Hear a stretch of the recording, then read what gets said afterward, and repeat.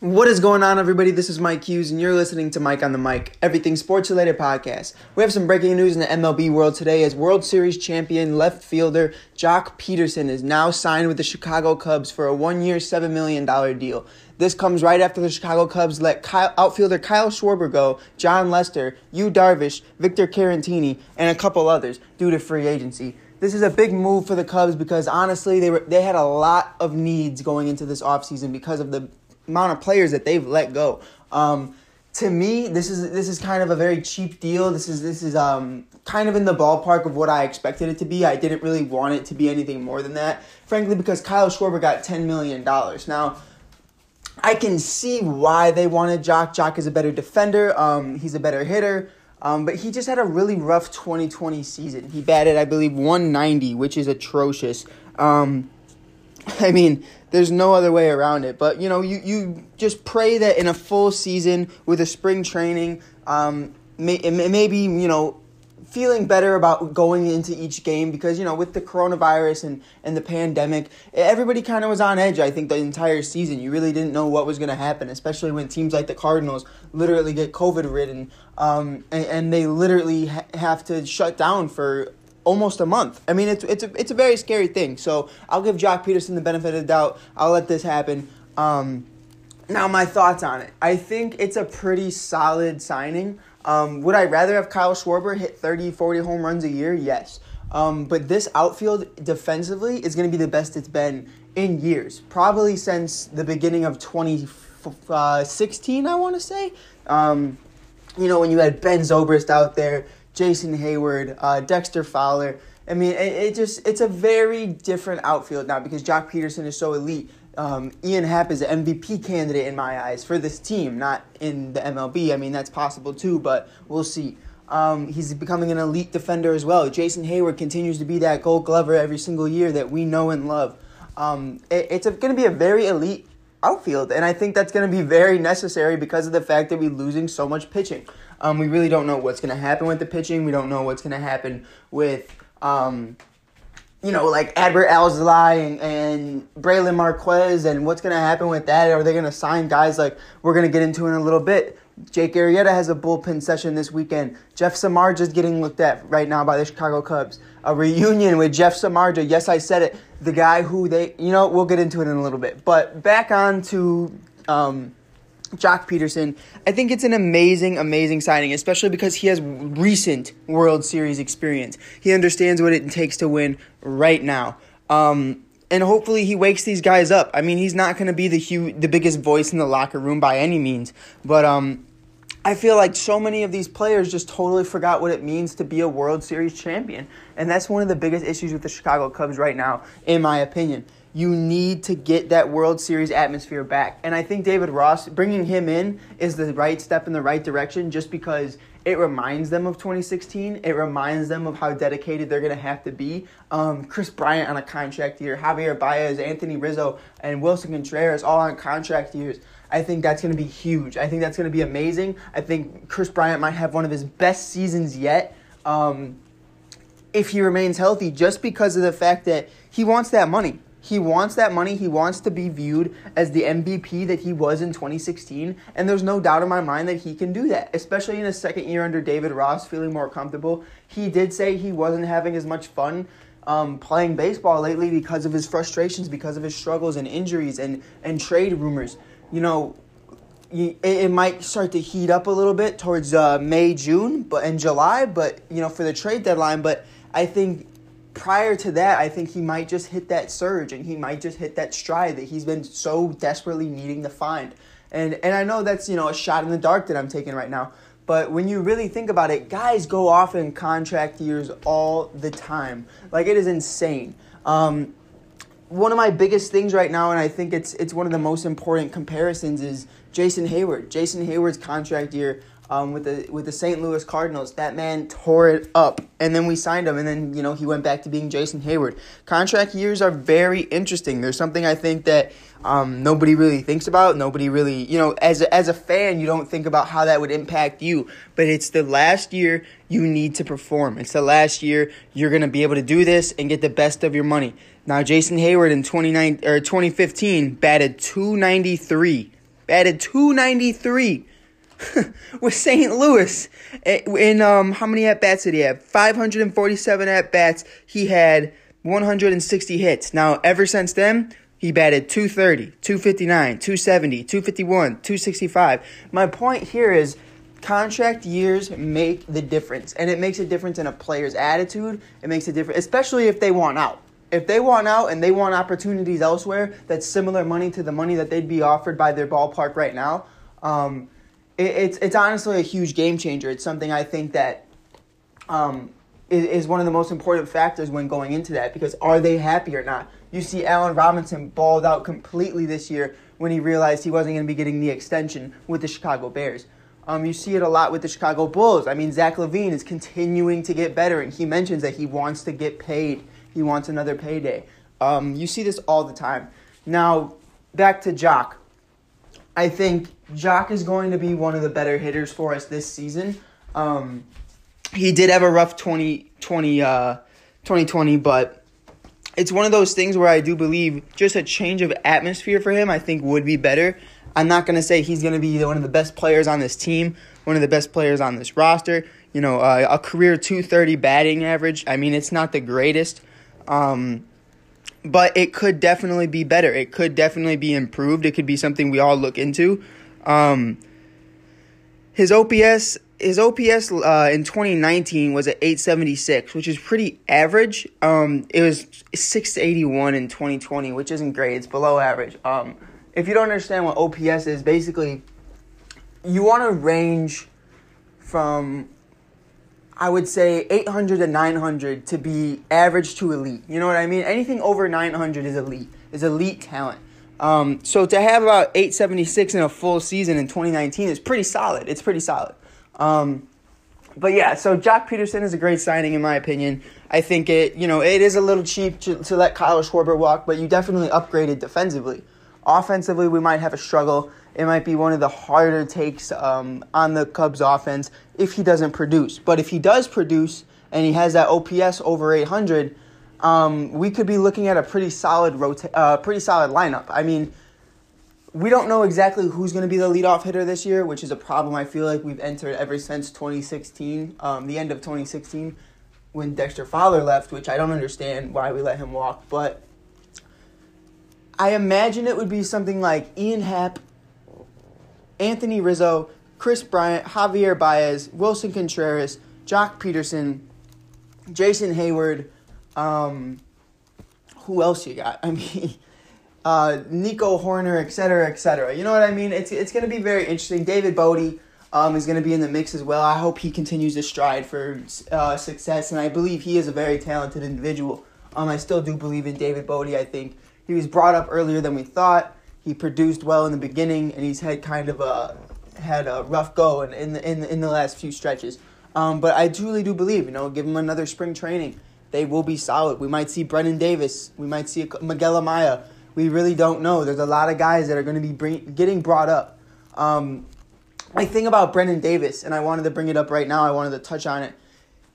With Joc Pederson coming up, I think that we're going to see a very less chance that Brennan Davis gets brought up, but he could be utilized as bench. He could be, Joc Pederson could be bench, and Brennan Davis could eventually take over. Because, like I said, it's only a 1-year, $7 million deal. That's not starting money. You know what I mean? But that's all I really wanted to say about Joc Pederson today. I think it's going to be an amazing signing in hindsight for the short term. Now, if we're going to rebuild, I don't understand the signing. Because if you can't pay John Lester, like I wanted to transition, why would you pay Joc Pederson? It's one of those things where if you can't pay Kyle Schwarber, why pay Joc Pederson? Why do this? Why do that? You really don't know. We can do this all day long. My next topic that I really wanted to get into, though, involves John Lester. In a sense, Jake Arrieta is throwing a bullpen session for a bunch of MLB teams this weekend. I believe the Chicago Cubs will be one of those guys going to that bullpen session. If he can still bang, if he can still go, if he looks fully healthy, I say give him a shot. There's also rumors that the Chicago Cubs are going to be giving previous Chicago Cub and White Sox Jeff Samardzija a shot. And yes, I just got a little quiet because I don't even know how to process that. I don't even know how to have this conversation. It's rough. It really is rough. I don't understand why we would even consider that. Jeff Samardzija, back in his day with the Chicago Cubs, wasn't even that solid. That's one of my main issues right now. He was a part of the rebuild in 2010 to 2012, whatever it was, whatever his stint with the Cubs was. He was around then. Right here. He's been on the team from 2008 to 2014. He was literally, they got rid of him right before the rebuild ended. It's one of those things where I just don't want him back. I just think, his best days are behind him. He's only been an all-star one time in his life. A career 4.15 ERA. In 2020, he had a 9.72 ERA. So my main issue, and you could say, 2020 doesn't count. Okay, 352 in 2019, 625 in 2018, 442 in 2017, 3.81 in 2016, 4.96 in 2015 with the Chicago White Sox. And then when we traded him, it was a 3.14 with Oakland. This is one of those things that I just think is ridiculous. If you're not willing to pay Jon Lester and give him the respect he deserves, you can't even just break another $1 million off of that and you give it to Joc Pederson and Jeff Samardzija. It makes no sense to me. It makes no sense. And there's a lot of players I think if we brought back from the day that it would honestly be good for the team. I think if we brought back Starlin Castro, it would be a win for us. I think if we brought back Dexter Fowler on a very short-term deal in 2022, I think it'd be a very good deal for us. I think there's a lot of different guys that if we brought back, it would be a solid signing. It would be a solid acquirement. But not Jeff Samardzija. This would literally influence a rebuild. He is a rebuild pitcher. He had some good stuff back in the day. Let's see, what was his best career year? His best career year was his first year. He had a 2.28 ERA. And then the very next year, it was like a 7.58 or 7.53. The next year was an 8.38. He's just so toxic. I just don't see why this guy would be getting a shot with a World Series contender like the Chicago Cubs. And that's my next point I want to make. Are we a World Series contender? Do you truly do believe that? I don't. I don't believe we're a World Series contender. I believe we're a playoff contender. I believe we can make the playoffs. I believe we can sneak in. But I don't believe we're good enough to actually make it to the World Series, anything past the division round. Based off of the fact that, a lot of people are talking about, we have Joc Pederson now. This lineup is going to be amazing. Rizzo, Bryant, Baez, Contreras, etc., etc. Now, that's all great. That's fine and dandy. But here's my issue that we're going to be coming across every single year. You wish we could have a Jordan, Pippen, Rodman kind of scenario. You know what I mean? The big three. The guys who are going to go out there and bang. You wish you could have you wish you can have Luol Deng, Derrick Rose, and Joakim Noah coming up. Or Jimmy Butler, Tyler Hero, and Duncan Robinson. You wish you could have that. You really do. You wish these guys could just click from day one. And they did click. They clicked at the beginning, but it just feels like the more they play together, the worse it gets. I think they all need a change of scenery, except for Anthony Rizzo, pretty much. I think Anthony Rizzo is fine here. But I truly do believe maybe Chris Bryant feels like he just needs a change of scenery. I really don't know. Because when it comes to the playoffs, the bats disappear. And I can't explain to you why.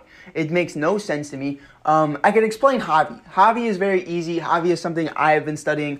I'm no psychologist, but I can tell you that Javier Baez gets in his own head when it comes to the playoffs or when he starts heating up. When Javier Baez starts playing at a very elite level, he starts getting careless. He starts getting reckless. He starts thinking as long as he swings the bat, he's going to make contact and hit a home run. That's how I view Javier Baez. I love him to death. He's one of my favorite players. I got his jersey the first day he came up. I believe it was like 2014 or 2013. Whenever it was, I bought his jersey.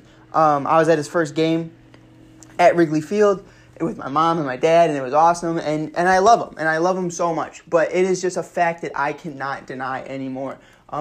He just needs to get that figured out. Once he gets that figured out, we'll be perfectly fine.